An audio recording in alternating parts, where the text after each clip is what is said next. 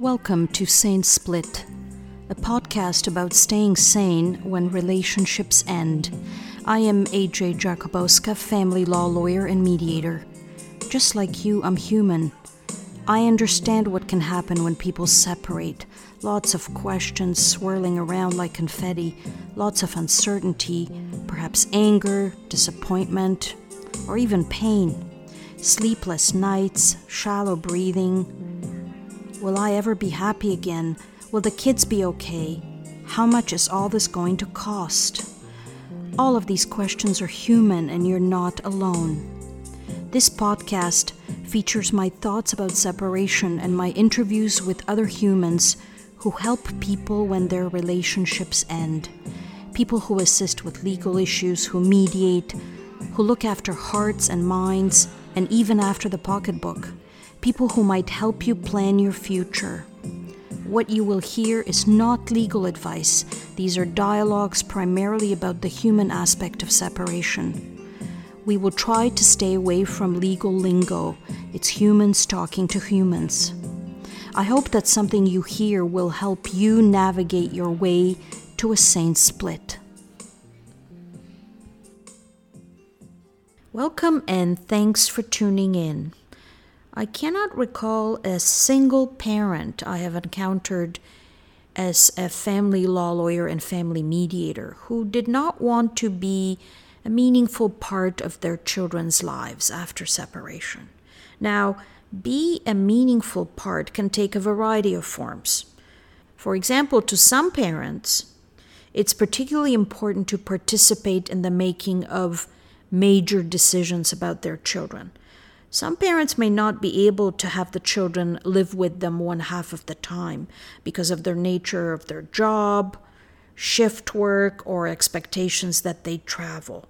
But they do want to be at the steering wheel, so to speak, when it comes to their children's health, welfare, and education, major decisions about those major issues, along with the other parent. To other parents, having the children live with them for extended periods of time is of primary importance. And we could spend an entire episode talking about what the phrase extended periods of time means or could mean. But that is not my point today. Sometimes when a parent first comes to see me, they ask, what is the usual arrangement for kids? What is normal? How much time do kids normally spend with each parent? And I tell them that there is no such thing, particularly today in 2022, when more and more parents co-parent children, assuming that is truly best for them, the children, and not the parents.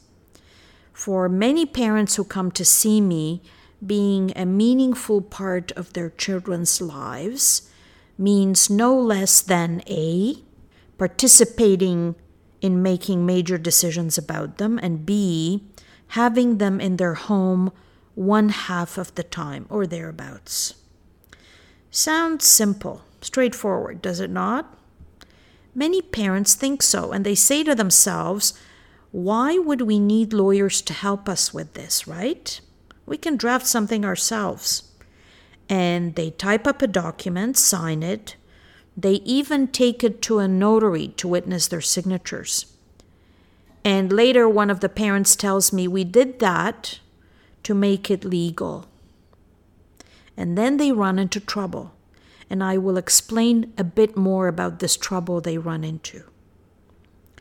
Look, if you are one of those parents, a well-meaning person who thought this was simple, I am not making fun of you, belittling you, looking down on you. I am not doing any of those things. I would not do that, and I'm not doing that. This talk is meant to impart on you and on other parents the importance of understanding the law around children, around decision-making, and residential arrangements for kids, because this law has consequences for you and for your kids. Many people have an instinctive feel for what is right and wrong. for what is fair. I do. I bet you do as well. And that is how they approach kids' issues as well when separation happens. Both parents are well motivated. They want to save money on legal fees. They do want to ink their agreement to be able to show that it exists, that they agreed in writing. They even have a notary affix a stamp to what they write up, because for some reason they believe that adds weight to their agreement, somehow makes it more official, legal perhaps. Here is my point. If you cannot stomach the idea of paying a lawyer to draft a separation agreement for you to begin with, once you and the other parent separate and need to deal with all of the issues related to your kids, then at least learn from the mistakes other parents have made and the money they have had to spend in an attempt to fix those mistakes. I have been a family law lawyer since 1996, and I can tell you that in that time I have encountered many, many cases in which the parents signed a home-cooked separation agreement and then had problems. Sometimes major problems related to that agreement. Some related to how property and debts were divided on separation. Someone did not know they were entitled to a part of their ex's pension. Another person sold their share of the house to the other party at a ridiculously low price. I had a case many years ago in which there was no property division at all at the end of a very, very long marriage, because one spouse convinced the other that they were not entitled to anything. Setting those money examples aside, today we're talking about kids. You could sign a home-cooked separation agreement which truly compromises your rights in that respect, or even worse, affects your kids' best interests, because their interests and rights come first. If you enter such an agreement, one that is not in keeping with the law about children, and then that agreement ends up before the court, a family court judge has the right to set it aside. I'm not saying that they always will, because whether they do so depends on the circumstances of your particular case. But they do have jurisdiction to do it. Why? Because parents cannot enter into an agreement that is not in their children's best interests based on the law. So this means that 5 years ago, you might have entered into a home-cooked agreement with the other parent, lived by that agreement, thought all along that it was valid, and then there was a problem. Something changed in the kids' living arrangements. You want to stick to the agreement, and the court tells you no, that agreement does not apply here. Let me give you a practical example, and this comes from real cases I have encountered over the years. I have represented a number of parents over the years who had home-cooked agreements talking about splitting the kids. That is how many parents refer to arrangements where the kids live with each parent 1/2 of the time. The agreement says the kids will live with us based on a schedule. They might include the actual schedule, the timetable, but some of them are silent on that altogether. They simply say half the time. And then the agreement includes a clause, many of them do, that says that because the children are living with each parent 1/2 of the time, there will be no child support owed by either parent to the other. There's nothing about Section 7 expenses, such as daycare, camp, ballet, nothing about how tax credits or the child tax benefit will be dealt with, split or otherwise. Nothing about what happens if either parent wants to move. Sometimes there is no clause at all about how major decisions will be made, about choice of school, for example, or braces or religion, or whether Sally can take on a new expensive hobby and how that hobby will be paid for by the parents, or if Johnny wants to play rep baseball. Any of those issues on their own could cause a problem for these parents after the agreement is signed. And I have seen these problems, these complications. I have had parents come to me asking that I fix them, and we try. And it often costs a lot of money to do so, because some doors have closed, and we need to create workarounds, and of course get the other side's cooperation to do that. The money it costs to fix the problems later could have been better spent, on doing the agreement the right way in the first place. Here is a classic mistake many parents make when they think about splitting the kids, as they say. They think that when kids live with each of them one half of the time, there is no child support paid ever. That is not correct, because that is not the law. When parents divide the children's residence, it is possible for each of them to argue, under the law, that the table amount of child support should not be paid in their case. Now, what is the table amount of child support? I did an episode about the basics of child support, and it dropped on November 13th of 2021.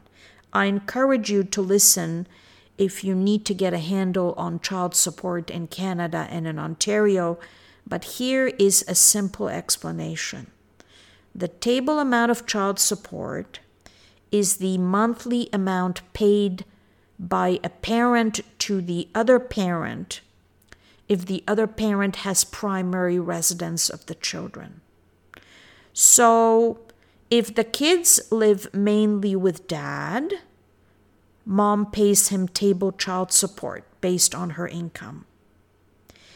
If the children live with the other parent at least 40% of the time, that parent gets to argue that the table amount no longer applies in this case, that some other calculation needs to be completed to figure out if any child support is owing.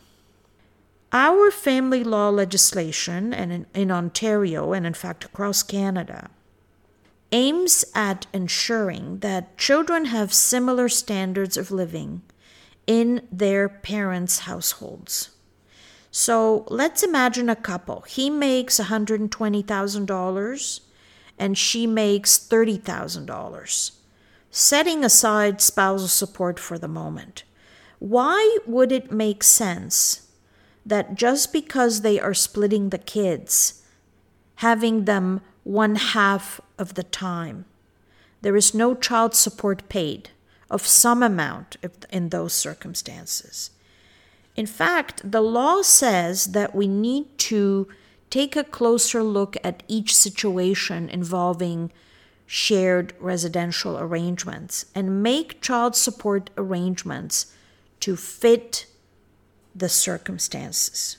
Here in our example, some child support needs to be paid by the parent making the higher income, and what amount of support is an issue to be resolved. Because the child support guidelines do not give us a formula for those situations, just some factors to take into consideration. One common way of dealing with such situations is to set off the support obligations. This is what I mean. If there are 2 kids in our example, we would figure out what the parent making the $120,000 a year would pay to the other parent in table child support. And then we would figure out what the parent making $30,000 would pay based on their income. And then we set off the 2 amounts. The result is that the parent with the higher income pays the difference in the amounts to the parent with the lower income. But that is just one way of figuring this out. Many of the parents who signed home-cooked agreements involving splitting the kids, as they call it, have no idea this is the law. For years and years, they struggle financially in their household while the other parent is buying the kids Canada Goose jackets. Here's another example of a problem I encounter: the child tax benefit. Each parent has the kids with them half the time. Their home-cooked agreement says nothing about the child tax benefit. The parents agree on the side, so to speak, that it will be split. One parent is to report to CRA that both kids are living with them on a primary basis. And then when they receive the child tax benefit, they are to send 1/2 to the other parent. That is not the law and how it's supposed to be done for CRA purposes. And B, what happens if the parent receiving the child tax benefit decides to stop sending 1/2 of the amount to the other parent? Where is the other parent going to complain? Surely not CRA, because as far as CRA is concerned, the kids are living with the other parent primarily, and the complaining parent permitted that representation to be made. Are they going to go to court and spend thousands of dollars getting there? And once they go to court, will that not give the other parent an opportunity to complain about the child support arrangements for the last 5 years because he or she now found out what the law actually is? I can give you many, many more examples of problems I have encountered with home-cooked separation agreements, because neither parent understood the law or was even aware that it's smart to address ahead of time some issues that might come up in the future. Travel, family reunions that fall on the other parent's time, makeup time. What happens when a parent is not available to care for the kids and farms them off to a distant relative rather than the other parent? A parent meeting someone in another city, in another province or country, and proposing to move there with the kids. I have lots of examples. Here are your takeaways for today. And I leave you with them out of care and concern, having watched many, many parents make mistakes that were later tough and expensive to fix.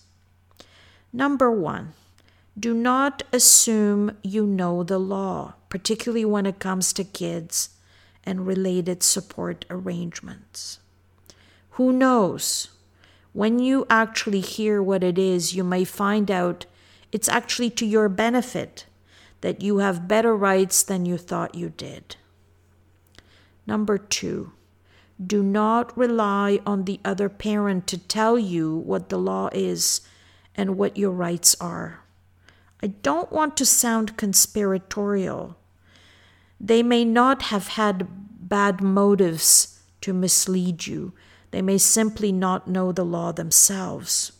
Or they may, in fact, be misleading you on purpose. 3, look ahead. So don't just deal with the current situation. Try and address the future as well, or at least some potential situations that might arise. anticipate them.